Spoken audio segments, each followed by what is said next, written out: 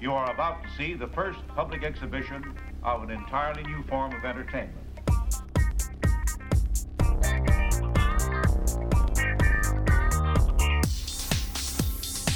You are about to see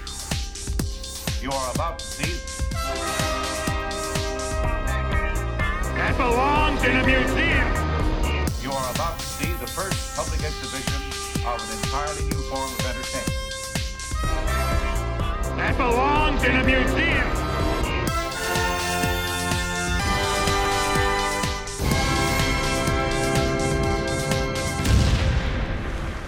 Hello and welcome to another exciting episode of TreasuryCast, the show that celebrates the greatest comics format of all time, the Treasury Edition. Proud member of the Fire and Water Podcast Network.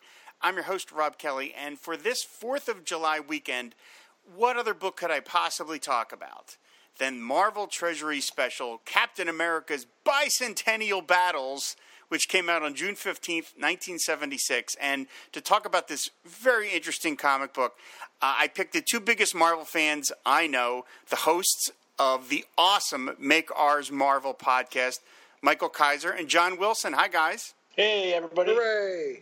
I am so thrilled to have you here. For anybody who's listening who doesn't know, I am a super fan of Make Ours Marvel. I have listened to every second of every show you guys have put out. So I am really thrilled that you're here on my show. And for you Make Ours Marvel collectors, you have to listen to this show now to have the complete collection because I have both of them on. Oh, a spin-off edition. This is like a Crisis tie-in where there's just the skies are red somewhere off in a corner. You have to get it. You have to get it. So I'm really, really excited. I'm very thrilled that you would both do the show. So welcome. Well, I'm glad that it's at least on the Human Torch and Submariner podcast network. That makes me happy. All right, so we're just going to keep going. So, as I said, we're here to talk about Captain America's Bicentennial Battles. But before we get to the book in question, I need to ask you guys, what is your history with the Treasury comics as a format? You're both a little younger than me, so I imagine you probably didn't see a lot of them when you were little kids, but do you have them now? Did you buy them later on as collectors? What's the deal? I go than I am, so why don't you go first? Well, I'm 44, if I've never admitted that out loud before, so these were all kind of dying before I cared about comics, really. My only real experience is the one we're going to talk about tonight because I was a avid Captain America collector. So I remember seeing this on the wall of my local comic shop and just being like, whoa, that thing's big, right? But I really don't remember the story all that well, so I don't know if I just didn't care about it at the time or what. But rereading it for this show, I actually enjoyed it quite a bit, so I don't know why I have no memory of what I did with this once I purchased it. But that's my small Marvel Treasury history, really. Well, I have a theory as to why you didn't remember it the first time, but we'll get to that in a moment. So, John, what about you? At the time or the years afterwards, I had no concept of the Treasury editions. I didn't even know they were a thing until I was an adult reader going back and finding back issues and digital stuff and everything else like that. I knew Treasury Edition as a title of a comic before I knew it as a format. So I find them fascinating that not only do you have these oversized editions of comics, but you also have a lot of them, of course, contain reprints. Mm-hmm. And so you'll have, comics that were, 8 by 11 size that are getting reprinted with a couple inches in either direction extra in larger format to really bring the art out. And there are some people that will swear by Kirby reprinted Treasury size comics. That's the best way to experience his art because it just gets so much larger on the page. Mm-hmm. But yeah, I have since gone back. When my son was younger, I got him one of the early Spider-Man treasuries. In the UK, they did some Justice League collections that I've gotten copies of. The Marvel Superhero Holiday Grab Bag. Yeah. I came across one of those and grabbed it up around the holiday season one year. So I have a few random ones, but yeah, this is one I had to go find digitally because I don't actually have it. Yeah, this was not one you see a lot of. Part of it is it's hard, I think, for a lot of people to index because it was a one-off. It's not an issue of Marvel Treasury Edition, which was their main series. It was just this one solo book. Why they did that, I have no idea. You would think they could have made it, Marvel Treasury Edition number 14, Cap's Bicentennial Battles. But if, you go to Mike's Amazing World, you have a little bit of a tough time literally finding it. Luckily, it was reprinted in a trade paperback featuring some other Captain America-themed stories. And so you can sort of, root your way to it there. But it is just, a weird little one-off for some reason.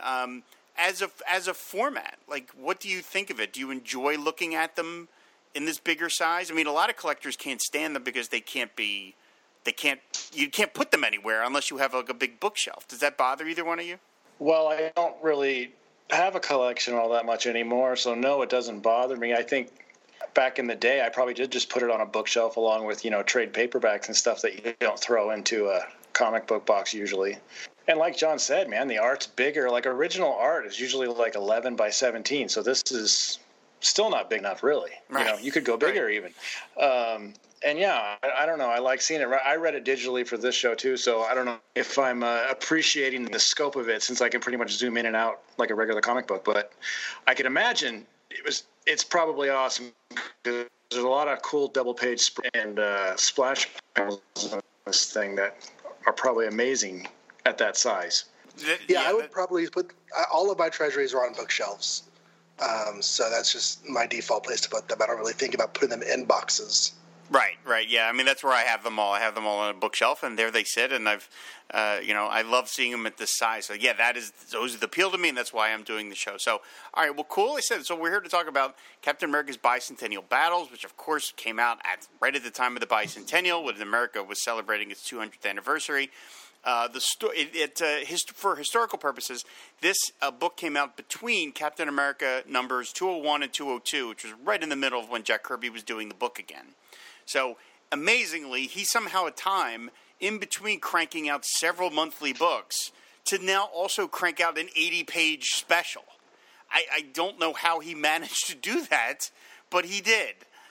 You would, in nowadays, if you put the regular artist of a series on a special like this, they would be off the regular book for 3 months. So they had time to do this. But Jack Kirby just did it on top of it. It's just unreal how he was able to schedule himself, because, I mean, this is a huge achievement, and yet he was still cranking out the monthly Cap book, plus Black Panther, plus probably Devil Dinosaur, what other things he was doing. It's unbelievable. He was a machine. He was a machine. It's unreal. So he's been showing off since FF number 1, really. Right. Exactly, right, yeah. It's crazy. So the story, there's really no official title. Mike's Amazing World says the story is called Mr. Buddha, and that's as good a story as any. It's written and penciled by Jack Kirby, of course, inked by the team of Barry Windsor Smith, Herb Trimpe, and John Romita, which is an intriguing combination of inkers for Jack Kirby. So here's the plot. Again, with a lot of stuff of Jack Kirby, you can get into the plot, but you're really missing the flavor of it until you can just talk about it, because it's so much more than just the events. But here, we're going to do the best we can. So, responding to an invitation, Captain America visits Mr. Buddha on America's Bicentennial. Mr. Buddha offers Cap an opportunity to view America with a universal eye, but Cap isn't interested and leaves. Unable to find his way out, Cap suddenly falls to a trapdoor and lands in Nazi Germany. Evading some guards, he discovers Bucky being tortured by Hitler and the Red Skull. Cap frees Bucky and the two escape, but Cap is transported back to Mr. Buddha. Angry at first, Cap eventually thanks Mr. Buddha for allowing him to see Bucky again. Cap excuses himself to leave once again, and Mr. Buddha tells Cap to broaden his knowledge as he secretly places a psychic talisman in Cap's palm. Taking a taxi, Cap is transported to Philadelphia in the 1770s, where he meets Benjamin Franklin, who designs the American flag after Cap's uniform. Feeling ripped off and disillusioned, Cap runs off but discovers he's now in New York during the Great Depression. After helping a newsboy against some gangsters, Cap discovers the talisman on his palm and is transported to the American Southwest. He's attacked there by Apaches, but gains the respect of their leader Geronimo with his wisdom.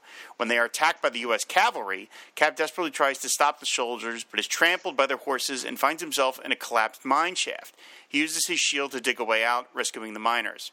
After an airborne skirmish in the Great War, Cap is transported back again to Mr. Buddha, who reminds Cap that history can't be made without turbulence. Cap is suddenly in a boxing match with John L. Sullivan, then freeing a slave from bounty hunters. After Cap departs, John Brown secures the unconscious slavers.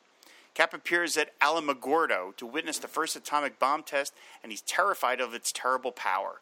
He helps rescue people during the Great Chicago Fire, then talks with undersea research scientists. Mr. Buddha reminds Cap that experience teaches, not people, and sends the hero to the future. Witnessing a battle on the moon, Cap realizes that people will never stop fighting. Appearing in Hollywood, Cap becomes outraged at the hollow pomp and circumstance, feeling the proceedings are a parody of patriotism. Mr. Buddha congratulates Cap for questioning his surroundings and thinking for himself. Taking Cap to visit a student, Captain America realizes that what makes America great are people who don't complain and just get things done. As Mr. Buddha leaves, he reminds Cap that the truth is to be shared. Cap finds himself surrounded by children. He tells them that they can grow up to be anything they want. Well, okay. What? I'm glad you had to do that. Yeah, I have to thank several internet sites for help compiling that, because this thing is dense as all get out. I mean, what were your initial impressions of this thing, guys? John, let me start with you. Like, what did you think of this story? Okay, so each little vignette is pretty great. There's some neat stuff going on. There's some neat messages. But the thing just goes from vignette to vignette to vignette without any sort of rhyme or reason. Mm-hmm. And honestly, the book feels like, oh my gosh, will it ever end? I liked what it was doing. I just felt like I should have been an 8-year-old and like read this over a period of days rather than, the space of a couple hours. But I overall did enjoy the book. I just felt like it was a lot to read. It is a lot. It is a lot to read. Michael, what did you think?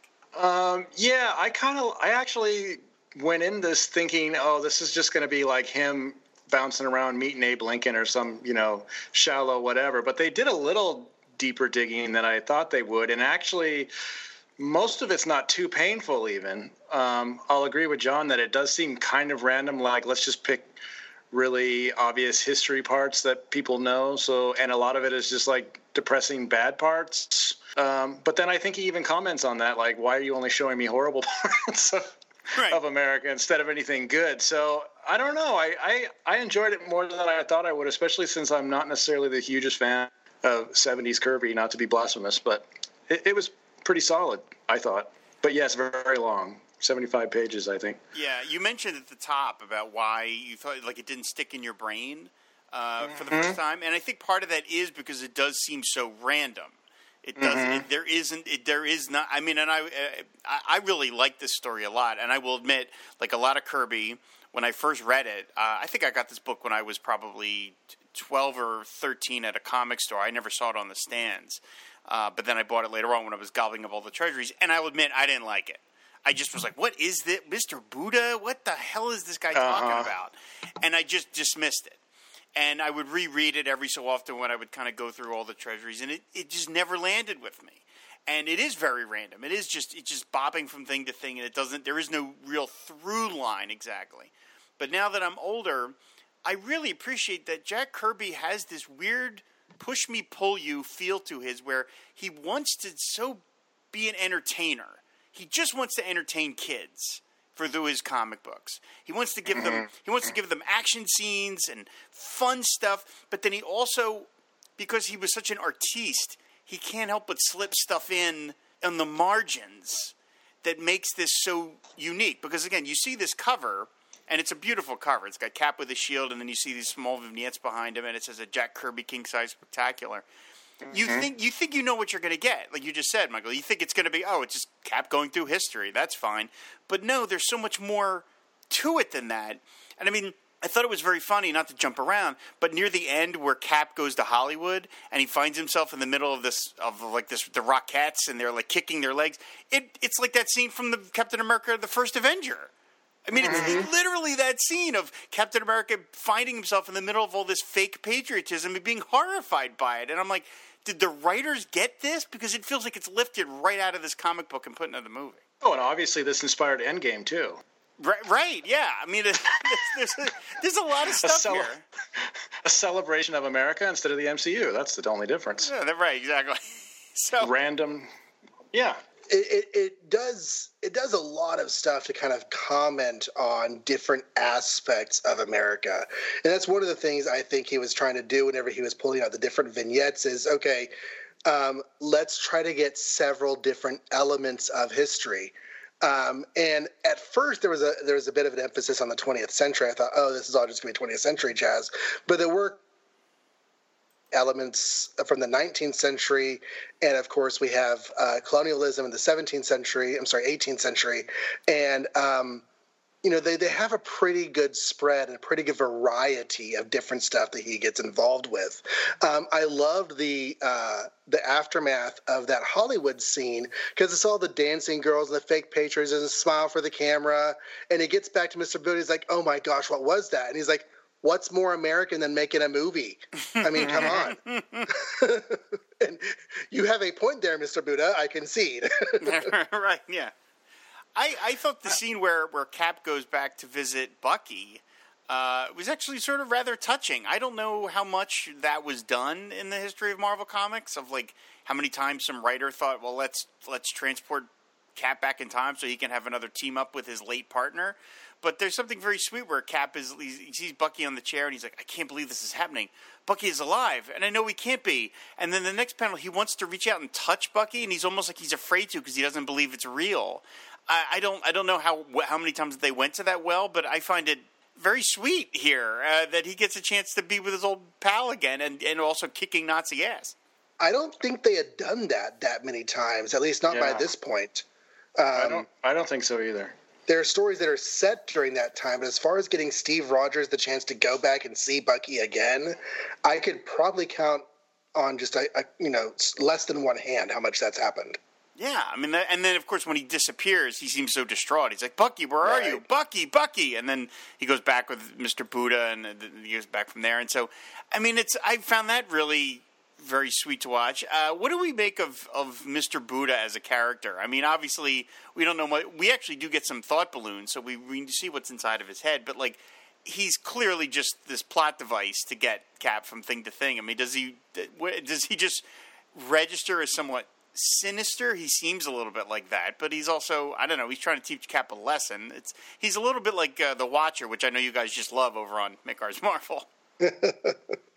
I first encountered Mr. Buddha in a Cap annual, which is published after this, I think, where he does the same idea, but he joins all the various people who've been Captain America together for an adventure, and then whoever wins gets to be the Cap or something. I can't even remember that plot. Don't even ask me.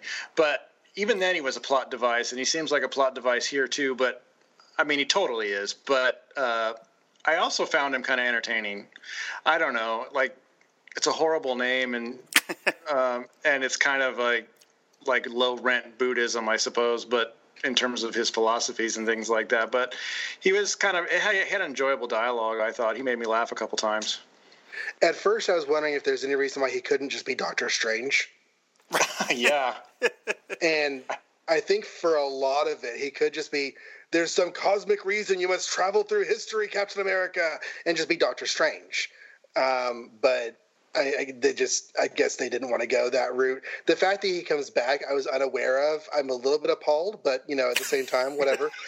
I remember Captain America 383 was an issue that came out around the time we were collecting, and that's the 50th anniversary of Cap. And he goes on a similar journey, but he goes through all of, like, the legends and myths of America, where he meets, like, Paul Bunyan and Johnny Appleseed, John Henry, just, various, characters of our history that are a bit more legendary than real. Some of them are based in history, but, not all. So I felt like this was kind of like that. But Mr. Buddha comes back. Okay, that's a thing. He's like Cap's personal, like, Mixes-Pitalik. Yeah, right. Yeah. He's shown up twice. Although in his case, he's not just being a pestering imp. He actually wants to, I don't know, help him grow or something for some reason. I think Mr. Buddha was upset about where America was in 1976. It was just coming out of Watergate, and he wanted to teach the Sentinel of Liberty how to appreciate America again. Because, I mean, Captain America's a tricky character, especially in 1976. I mean, of course, you could sort of go with it one way where you could do the kind of Steve Englehart kind of take where it's like, let's just make him actively political and turn him into nomad, and we'll have a president that shoots himself in the head. And then you've got the Kirby version, which is sort of almost like a man out of time, no pun intended, where he's just, Kirby wants to do these certain kinds of Captain America stories that probably are not dissimilar from the ones he would have done in Tales from Suspense 10 years earlier, or maybe 5 or 6 years earlier, and isn't worried about the context of it. And here he's kind of having it. I mean, regarding Mr. Buddha, I love that in the opening splash page, we just, Jack Kirby just puts a lampshade on it where Cap goes, I have no idea why I was compelled to visit Mr. Buddha, but here I am. You're like, okay, that's it. We don't need to know anymore. It's fine. He's just like, I wanted to see that invitation. Did that come to Avengers Mansion? How did that work out, And there's a certain element of that that's pretty common to Kirby whenever he's doing all of his own stuff. He has a lot of ideas, and he doesn't always have consequence to his ideas. Yes. Over the last year or so, I've recently read for the first time all of his Fourth World stuff, and there's so many concepts that are brought into all of that, most of which are one and done, and the issue's over, and you never hear about it again. So it's like, to Kirby's mind, oh, you know what? Today, Captain America is going to, go down a cosmic raceway to fight a bad guy who must, drive for power or whatever. And then today he's going to travel through American history and celebrate. It's just Kirby had an idea. So this is what he's doing today. Right. I'm going to introduce 7 new characters in this book. And maybe we'll use them again, maybe not. You're just like, whoa, he's just overwhelmed of how much you're being thrown at you. And when I'm looking at this comic again, I talked about how I think Kirby is just desperately wants to be an entertainer, but then the artiste sort of slips in through the back door, kind of, maybe not through the back door, but just he has that tension. And I think about the scene where Cap ends up underwater, where for a full page he's chased by a shark, and I'm thinking that's because Jaws was out the year before. I mean, there's no reason for Captain America to fight a shark other than I think Jack Kirby was just like, oh, sharks are popular. Let's have him fight a shark. Why not? Why not work a shark in for a page in the middle of this story? It feels so ham-handed in some ways, but it also feels just like, it's also of a piece because this is craziness. This is just Kirby where things are coming at you at 1,000,000 miles an hour, and it's okay. We're going to move on to the next thing. But when I see sharks show up in any 70s comic, I'm just like, oh, that's because, people like Jaws. That's really what it was. But you get to see Cap fight a shark. Right. That's right. I mean, which, the inner child it's like only the second time I've ever seen that. So that's pretty cool. Right. The inner kid in me is like, what awesome. time was that supposed to be? What time was that supposed to be? Do we know? When he lands when he goes into the shark, Go ahead. I think it's somewhat in the future because he finds the underwater base under there. So I think that's in the future at a certain, because he gets rescued by the scuba guys.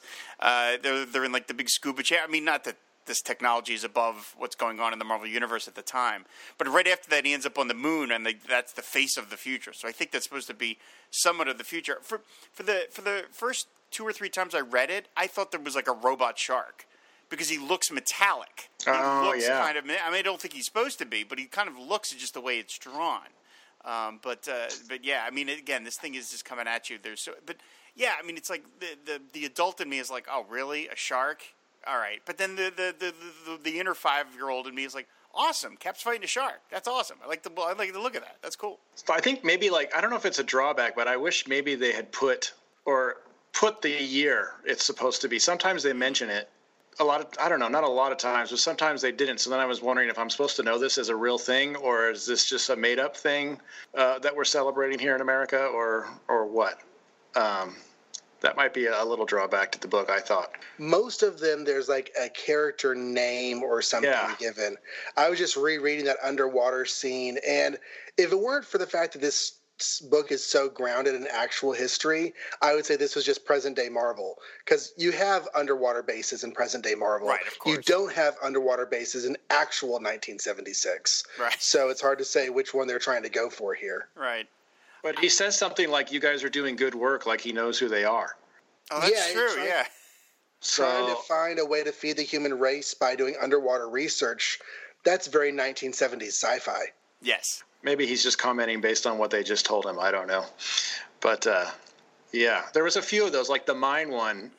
I don't know if that's supposed to be a real Yeah, time? 1922, the Kentucky gold mine.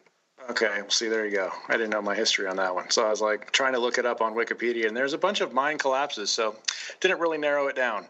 Well, that's a perfect example of something I wanted to ask about, because I mean I don't have kids. I know John. I know you do, and Michael, you do as well. Yeah. Okay. Yep.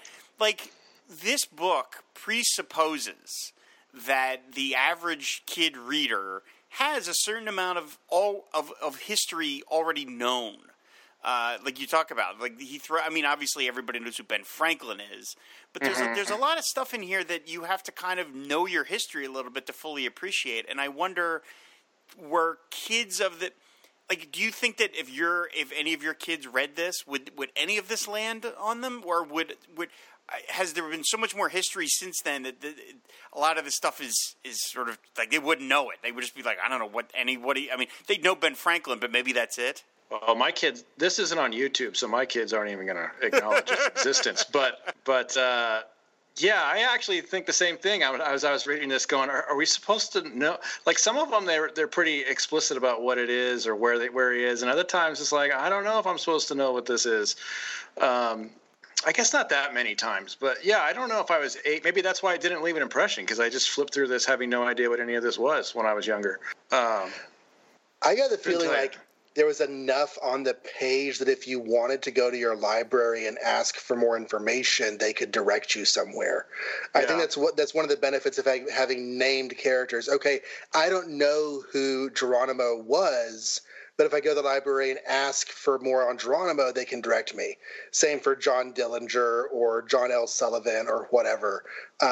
We don't know those people maybe as 8 years old readers in 1976, but there's named information that we can look up, which is why the underwater scene is a little bit weird, like Michael said, because that one actually has no grounding. And here's another one.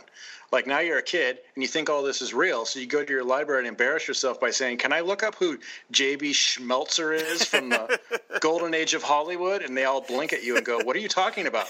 Because they made that up. You think they didn't, but they did. Right. I mean, it's kind of all over the place. Yeah, I mean, one of the things I have noticed in my life, and this happens a lot at work, because there's a lot of people that I work with that are a lot younger than me. And I don't mean this, I'm going to have to say this carefully because I don't want it to sound mean. But, like, I am aware of a lot of stuff that took place before I was born. You know, I just know stuff. I know stuff from the 40s and the 50s and the 60s, and probably that's because of my MASH fandom and that. But I know a lot of stuff, and yet I know a lot of 20-something-year-olds who know nothing before their time. Nothing. I mean, they don't. You could say Richard Nixon, and they would go, "Who's that?"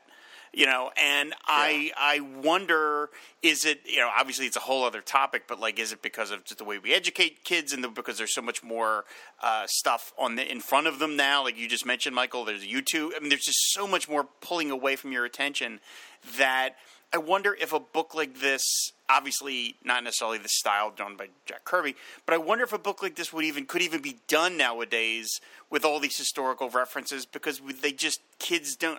Oh my God, I feel like I hear myself saying kids these days, but I'm just wondering if kids these days have the grounding to understand stuff that took place even 50 years ago. Like if Cap went to the Korean War or World War II or even the Vietnam War, would a lot of kids that even know what that is? I have no idea, but I feel like they maybe kind of wouldn't. And this book worked at a time, but probably wouldn't work again if they did it nowadays. Well, I'll tell you, I remember as a kid reading a lot of stuff in comics for the first time and finding out the concepts because of the comics. And that would, you know, my favorite stories would plant background seeds in my mind that I could then later read about and learn about it. Like, oh yeah, that's how that fits in there. Okay. So, I don't know the answer to your question as far as a general trend. If, you know, kids these days. Right. Yeah. I hear myself saying that. Yeah. Oh boy. But also, of course, I'm an educator. And so the idea in education is so much learning what you need to learn for the test that I feel like there's a different value placed on knowledge, and that once you have taken your test, the knowledge is no longer important. Certainly I see that manifesting in my own kids. It's like, I'm not in school. I don't need to think about that. Mm-hmm. is just kind of a trend. Right. I can't even imagine a modern comic like this. Right. Either. Yeah. Like, would this even sell? And who would they sell it to? Who would they market it to?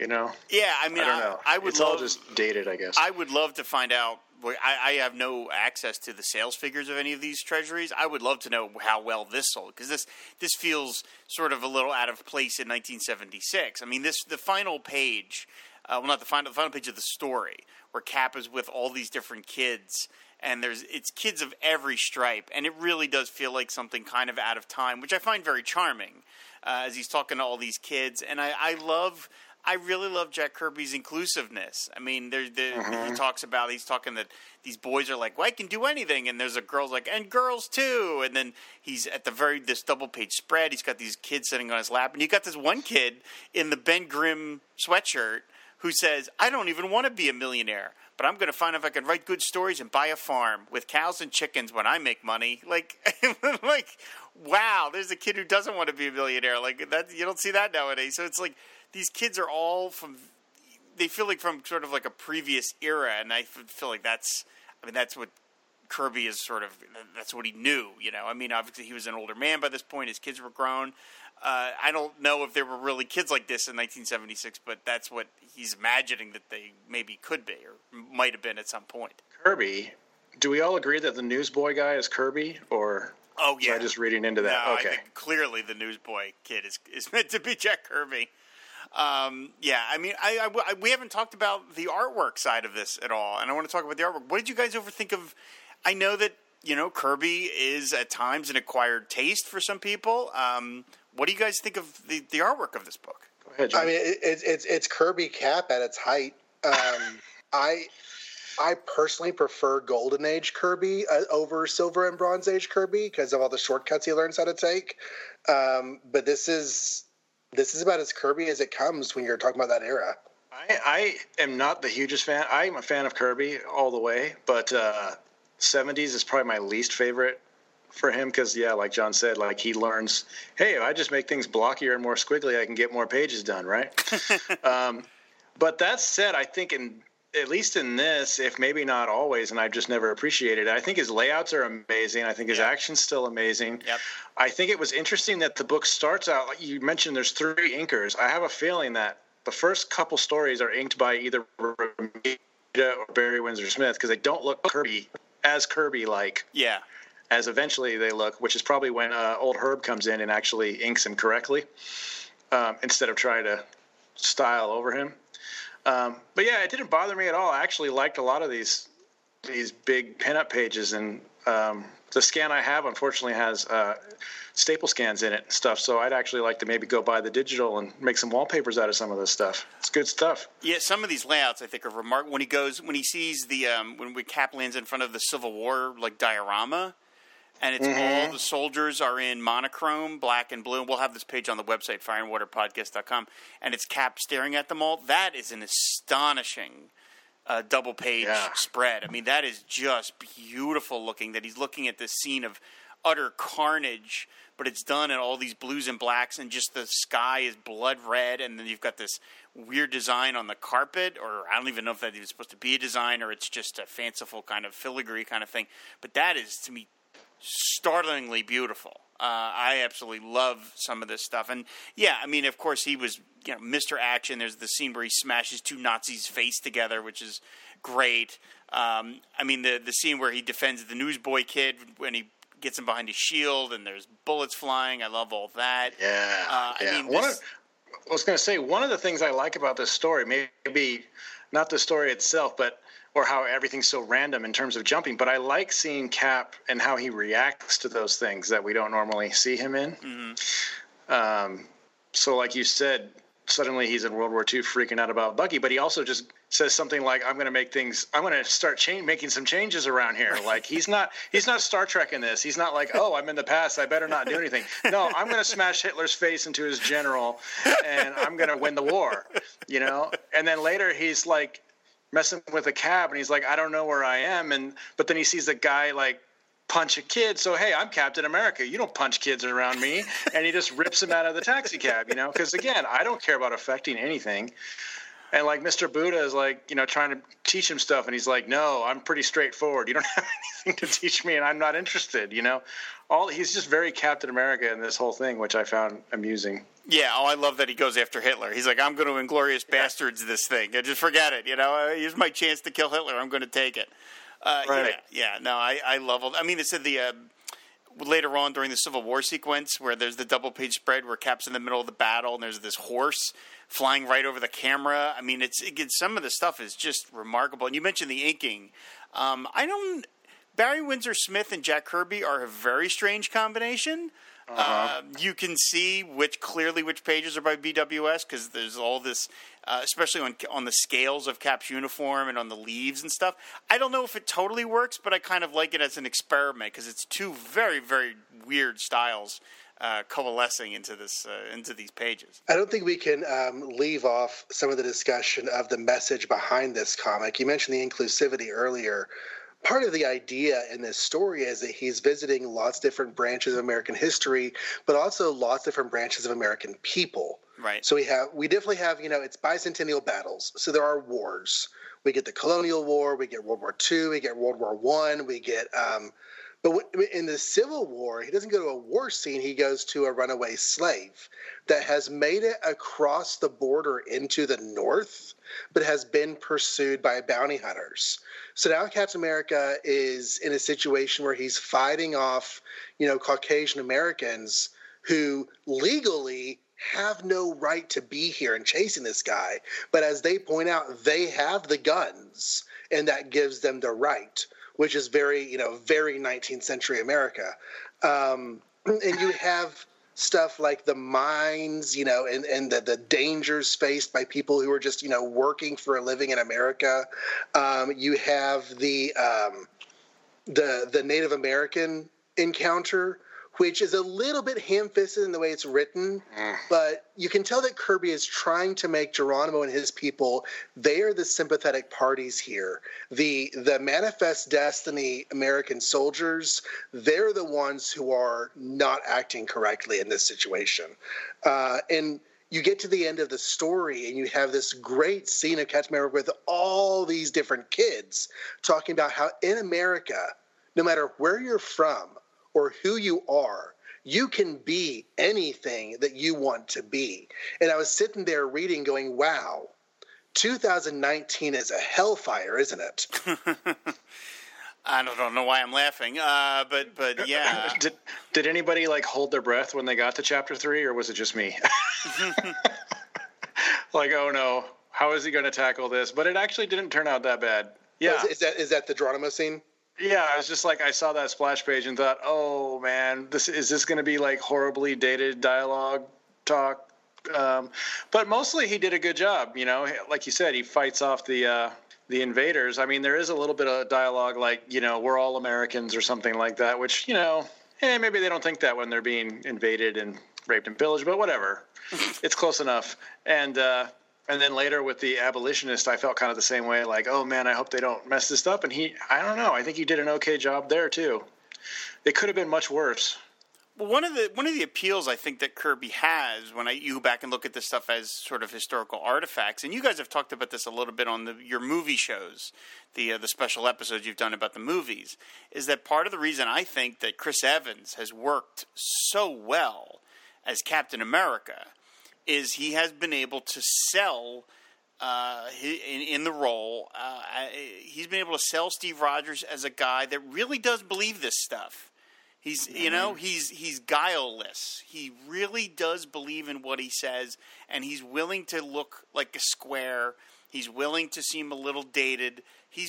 Because that's what he believes in. And at a certain point, I think the initial cynic in everybody kind of laughs at him a little, and even within the reality of the movies, they laugh at him a little. They're like, okay, when he chastises Tony for using bad language, and he's oh my God. But I think Jack Kirby has that similar feel where he really did believe this stuff. It wasn't a pose he was putting on. He was really trying to access the best of the American spirit, and maybe in 1976 that was running on a lean mixture because we had just come out of Watergate and the Vietnam War had just ended and things were really pretty terrible. And I would argue things are pretty terrible now. But I mean, look how much people really turned to Chris Evans as Captain America in these movies. As I don't mean to be corny about it, but almost like a bright light in a lot of darkness right now. And I feel like Kirby has that same appeal. This thing is so straightforward and so genuine that even though it's a little corny, I don't know, I can't help but I read it and just put a smile on my face because it's like I know Kirby really meant this. You know, like it's just genuine. Yeah, when you get to the end, like even if throughout this book you're maybe being a little cynical about certain things or certain ideas or whatever, by the time you get to the end, it's kind of like I want to believe what Cap believes. Yeah. Like whether I can or not is another issue, but I want to believe it, and I'm glad that he believes it, and he's my hero. So right, exactly. They did a good job with that. Exactly. And there are some pinups in this book. I didn't want to mention those. There's different eras of Captain America. There's a colonial Captain America featuring a Red Skull as a Hesse Nazi. That's kind of an image to behold.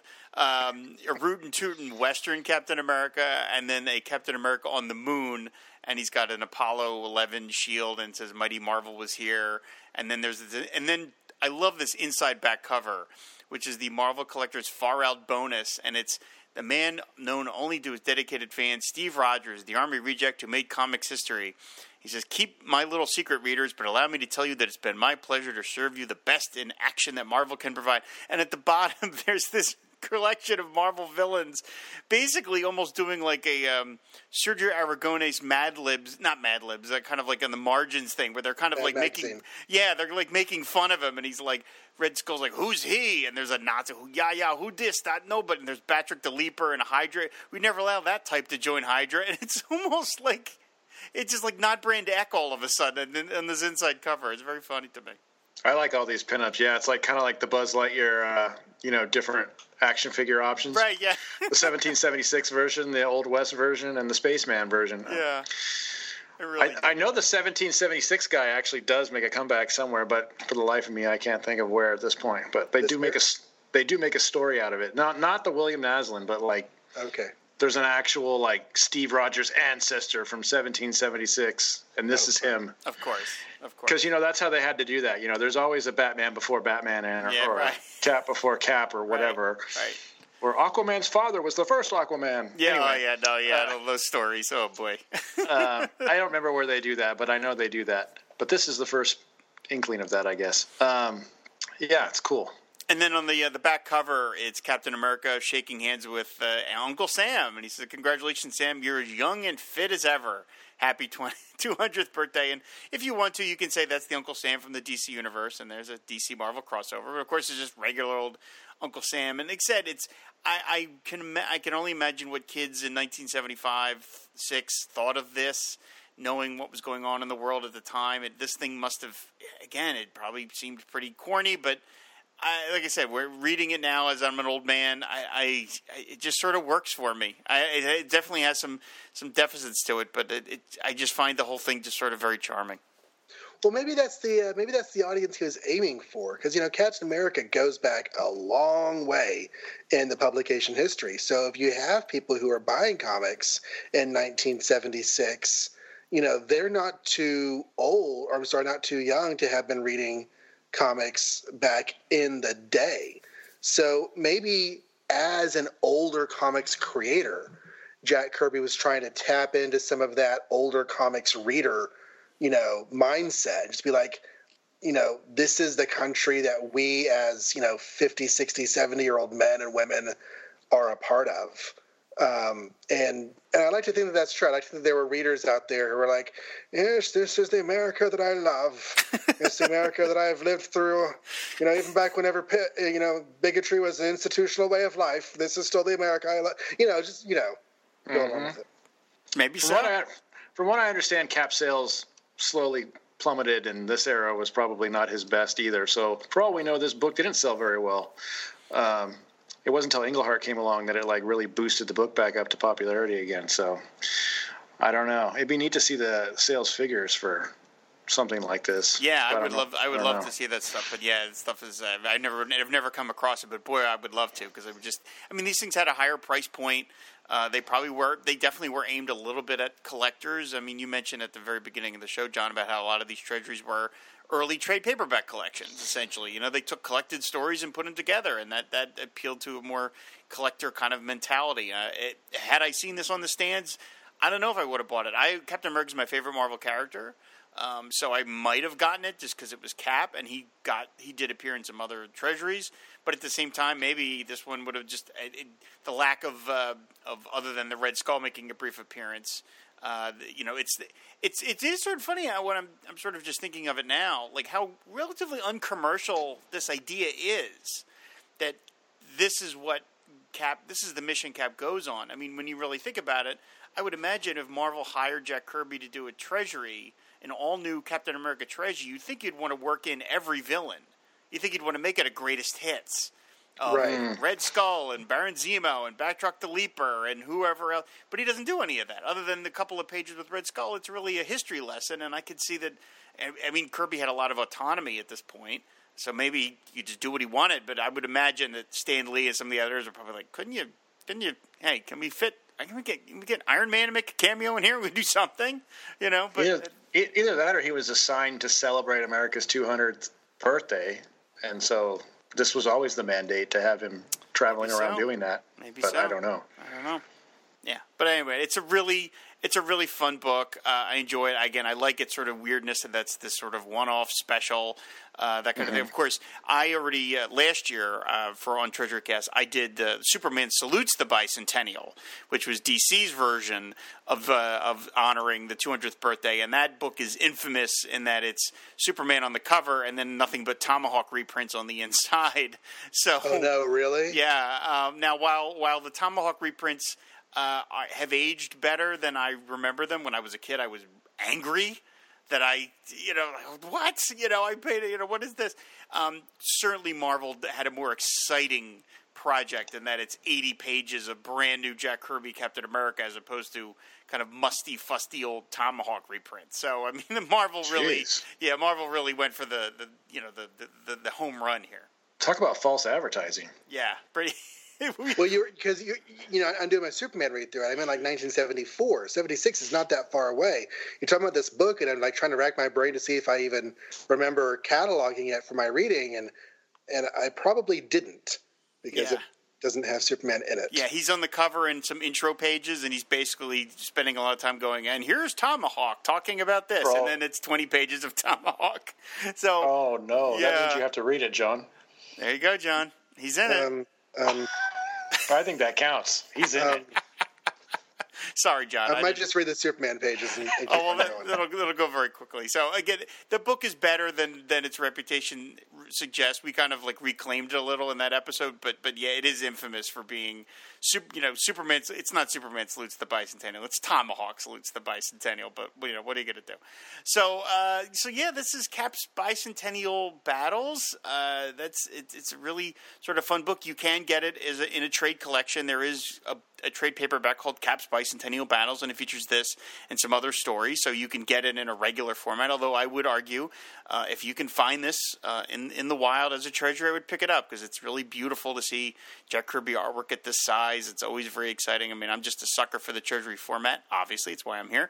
And so seeing Captain America kick Nazi ass at a giant size at 10 by 13 is always going to be something I'm interested in. So guys, thank you so much for doing this. I really appreciate it. I have said to you privately, and I've said publicly, I am a massive super fan of Make Ours Marvel. Your show came along at exactly the right moment where the movies really kind of reignited my love of the intricacies of the Marvel Universe, and you guys starting at the beginning and just moving forward bit by bit. It's going to take you many lifetimes to get through it all. Actually, you'll never really get through it all, obviously, but you'll have to hand it off to your children or whatever. But I am a major, major fan of the show. I just absolutely love it, and so I'm very honored that you would stop by my show to talk about this. Well, thanks for having us. I really appreciate the offer. I appreciate the invite. We'll have to have you on a special, when they finally make that Submariner movie. Well, we know they seeded it in Avengers Endgame. We know that, so maybe it's not as far away as we think. Yeah, you never know. Tell people where they can find your show. Oh, that's my job, so I'll just do it because I say it all the time. You can find our show at makeoursmarvel.com. It'll have all the links there for our social and our RSS feeds and stuff. You could also just search our name in the app, and hopefully we'll come up. All right. Well, so we'll have that link in the show notes as well. Of course, again, I'm sure that anybody listening to this also listens to Make Ours Marvel, but just in case you don't, go check it out. There's many, many episodes, and it's just an absolute blast. And it's one of the shows that I listen to the minute there's a new one on Fridays. I listen to it. I drop what I'm listening to, and I listen to it. So it's just a really fantastic show. So, again, thanks, guys, so much for doing it. I really, really appreciate it. And everybody else, I want you to stay tuned, and we're going to play some podcast promos. And when I come back, we're going to do some listener feedback. It was 1938. The country continues its slow recovery from the Great Depression. While war clouds loom throughout Asia and German aggression builds in Europe, Americans seek comfort and distraction. It was a time when the most popular form of entertainment was radio. But a new form had been growing steadily and was set to explode. It was to become the golden age of the American comic book. My name is Chris. And my name is Mike. Please join us as we explore comics in the Golden Age between 1938 and 1955. All genres will be discussed, from superheroes to crime, horror, science fiction, humor, and Western. So join us for the Comics in the Golden Age podcast, available through iTunes and Stitcher, and visit us on Facebook or at comicsinthegoldenage.com. Hi, I'm John Wilson. And I'm Michael Kaiser. And we're the hosts of the podcast Make Ours Marvel. You know, here we are in 2018, 10 years into the Marvel Cinematic Universe. Yeah, can you believe we live in a world where everyone's old Aunt Petunia knows who Iron Man is? It's crazy, right? So, to celebrate, we're on a mission to explore the roots of the Marvel Universe. You know you've thought about it.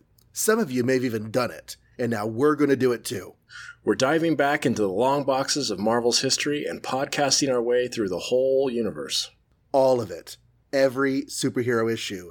And, if I can convince Mike, we'll even do Sergeant Fury. And it's not going to be one issue per episode. That'd take forever. It's still going to take forever. But no, we're going to talk about as many comics as we can in an hour. Yep, an hour and, maybe a little change. Every week, Marvel Comics. So it'd be super cool if you came along for the ride. Look for us every Friday at makeoursmarvel.com.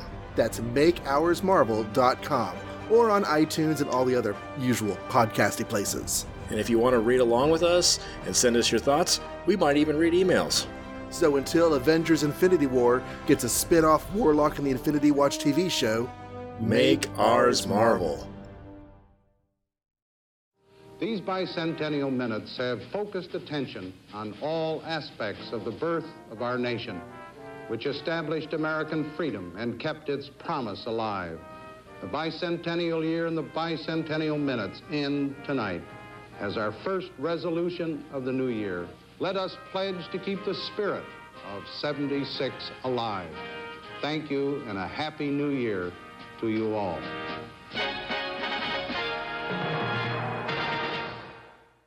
And we're back with listener feedback. And before we get to the feedback left on the website, which is, of course, fireandwaterpodcast.com, we have a new iTunes review. This was left back in April. I'm sorry that I'm just getting to it now, but it's 5 stars from Billy Dunleavy, and he says, love this show and can't wait to see new episodes drop. Treasury editions are gems from years gone by that are sorely missed, but thanks to TreasuryCast, they feel like new again.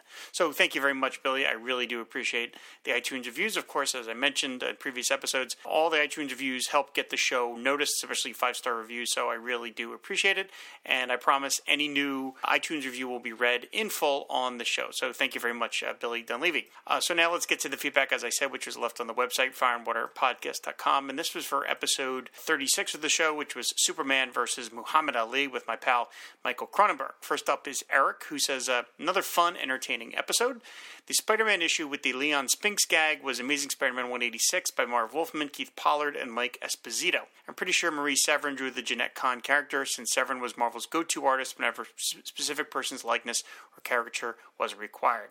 Yeah, I think that's probably a safe bet, Eric. You can sort of tell that that's Marie Severin's work. But thank you for pointing that out, that that's the issue that it's from, because it's a great little gag, and I just didn't remember what comic it was from, so that's really cool. Our pal Edo Boznar leaves a comment. He says, I've listened to so many comics podcasts that have covered this book that I'm beginning to feel like I've read it, even though I never have.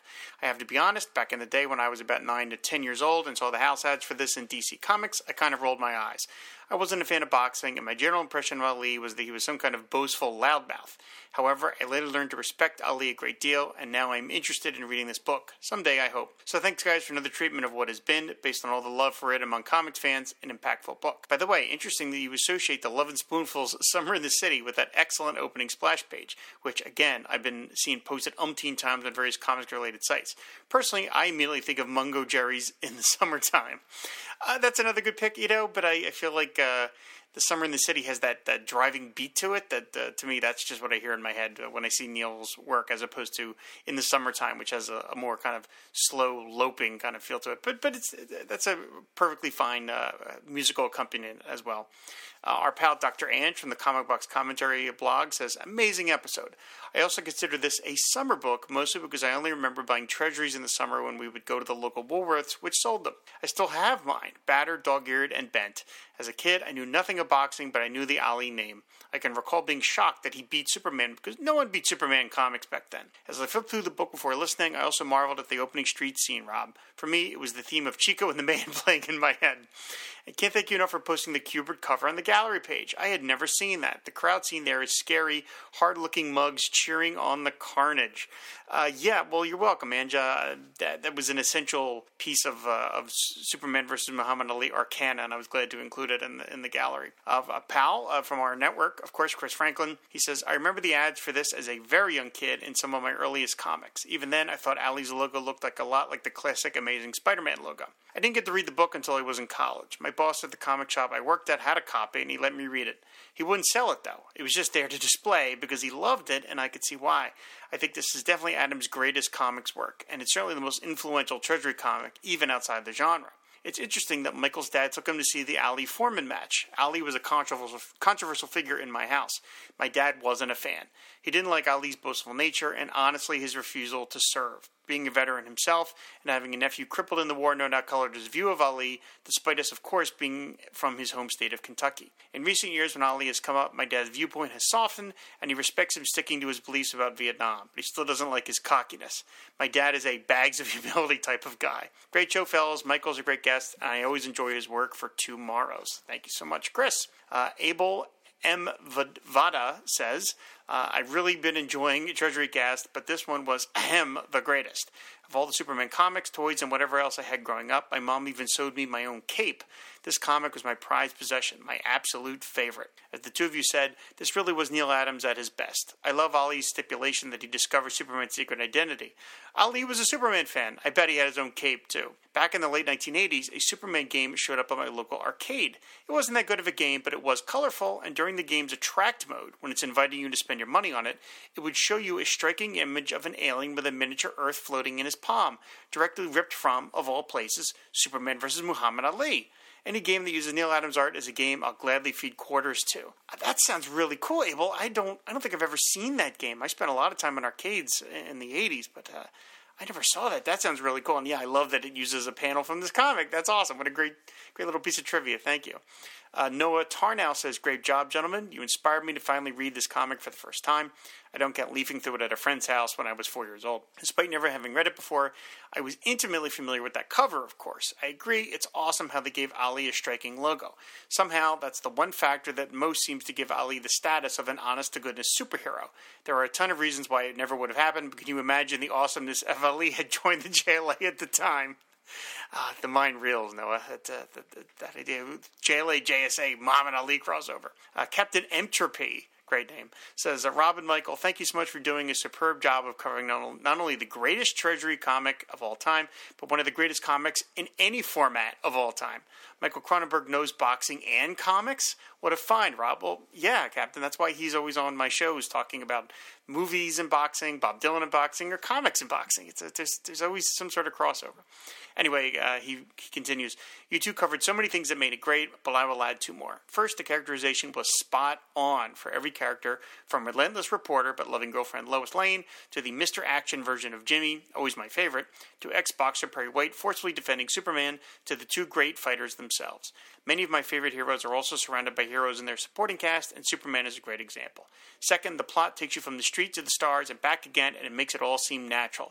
It may have helped that Ali was, through it all, completely unfazed. He says also, great job on the gallery page selections, though you should have included the page where Superman rips off his Bundini mask to reveal his white, black, and blue face. I had never heard of, but had never seen the striking Cupid cover in any medium, much less in person, while trying to pass an interview like Rob. And I'd never even heard of the Spider-Man gag panels, but now I'm richer for having seen them all. The artist made Jeanette Kahn look amazing, so I guess it was all in good fun.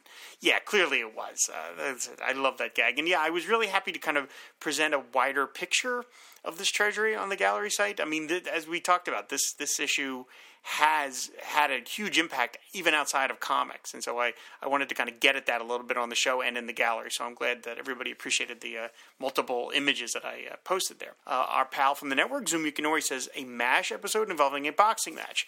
I recommend the 17th episode of Season 5 entitled End Run. That does have a boxing match in it, but it's a pretty pathetic one because it's involving Klinger and Zale. If I had thought about it, I might have had Michael on for Season 1 when we did Requiem for a Lightweight, because that was a whole boxing episode, but I didn't think of it at the time. But who knows? Maybe if Michael's a good sport, and he is, he'll be willing to come back to talk about End Run, even though it's barely about boxing. Ward Hill Terry comments, he says, I was surprised at how much I liked this story. And Ali. Muhammad Ali was not much more than a name to me. I wasn't a follower of boxing. I was unaware of his history. I knew the song, though, and I was so hoping you would play it, Rob. And I may have heard the George Carlin bit, but probably imitated by a friend. This story made me interested in Ali and gave me insight into boxing as a sport. Some things I love about this. One, the cover. In 1978, there were some celebrities that I hadn't heard of, and I never saw the Beatles. Thanks, Michael. Captain Entropy, as I understand it, the figure in front was supposed to be Telly Savalas, but rights were withdrawn or not completed, so Neil removed the lollipop from his fingers and called him Luthor. That's why his hand is in that position. 2, the cameo of Adam Strange in Atlanta. 3, Superman disguised as Bundini Brown. I love this on many levels. It shows Superman as a smart tactician. It shows Superman willing to lose a fight to win the war. It shows Superman willing to sacrifice his reputation and his face. It shows Superman being smart. Of course, the disguise works because despite subtle differences in hue, all humans look alike to the scrub. 4, Superman destroying the Space Armada. 5, the guy on the double-page splash page looking back at the girl who just walked by him. You guys did a great job on a great comic. Thank you, Ward. I appreciate all those comments. And yeah, I couldn't resist playing that Muhammad Ali song at the end. It's just too perfect. And finally, Robert Markham says, fitting that the greatest boxer of all time was born on a night that's all right for fighting, according to the Elton John song, That Was a Saturday. Thank you very much, Robert.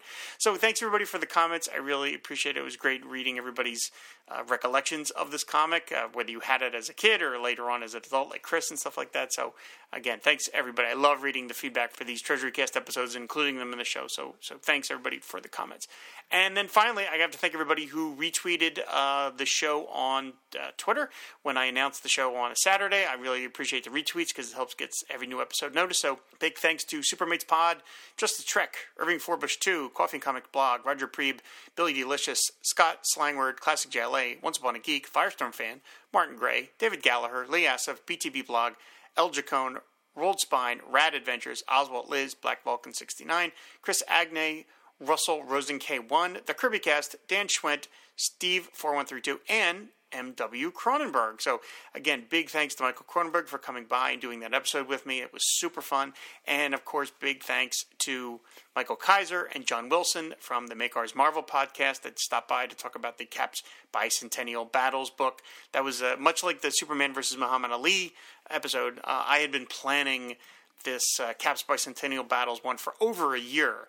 And I told the guys we really want to do it in July, and even though I think I came up with the idea like in August, and they were willing to wait like a whole year to do the show with me, and it was a lot of fun. As I mentioned in that segment. I am a mega fan of Make Ours Marvel. I just think that's a great show. So if you're not listening to it, you should be. But I can't imagine anyone who listens to the show doesn't listen to Make Ours Marvel, because it's just a terrific, terrific podcast. So I guess that is going to do it for this special July 4th Independence Day episode of TreasuryCast. Thanks, everybody, listening. We'll see you next month. And until then, go big or go home.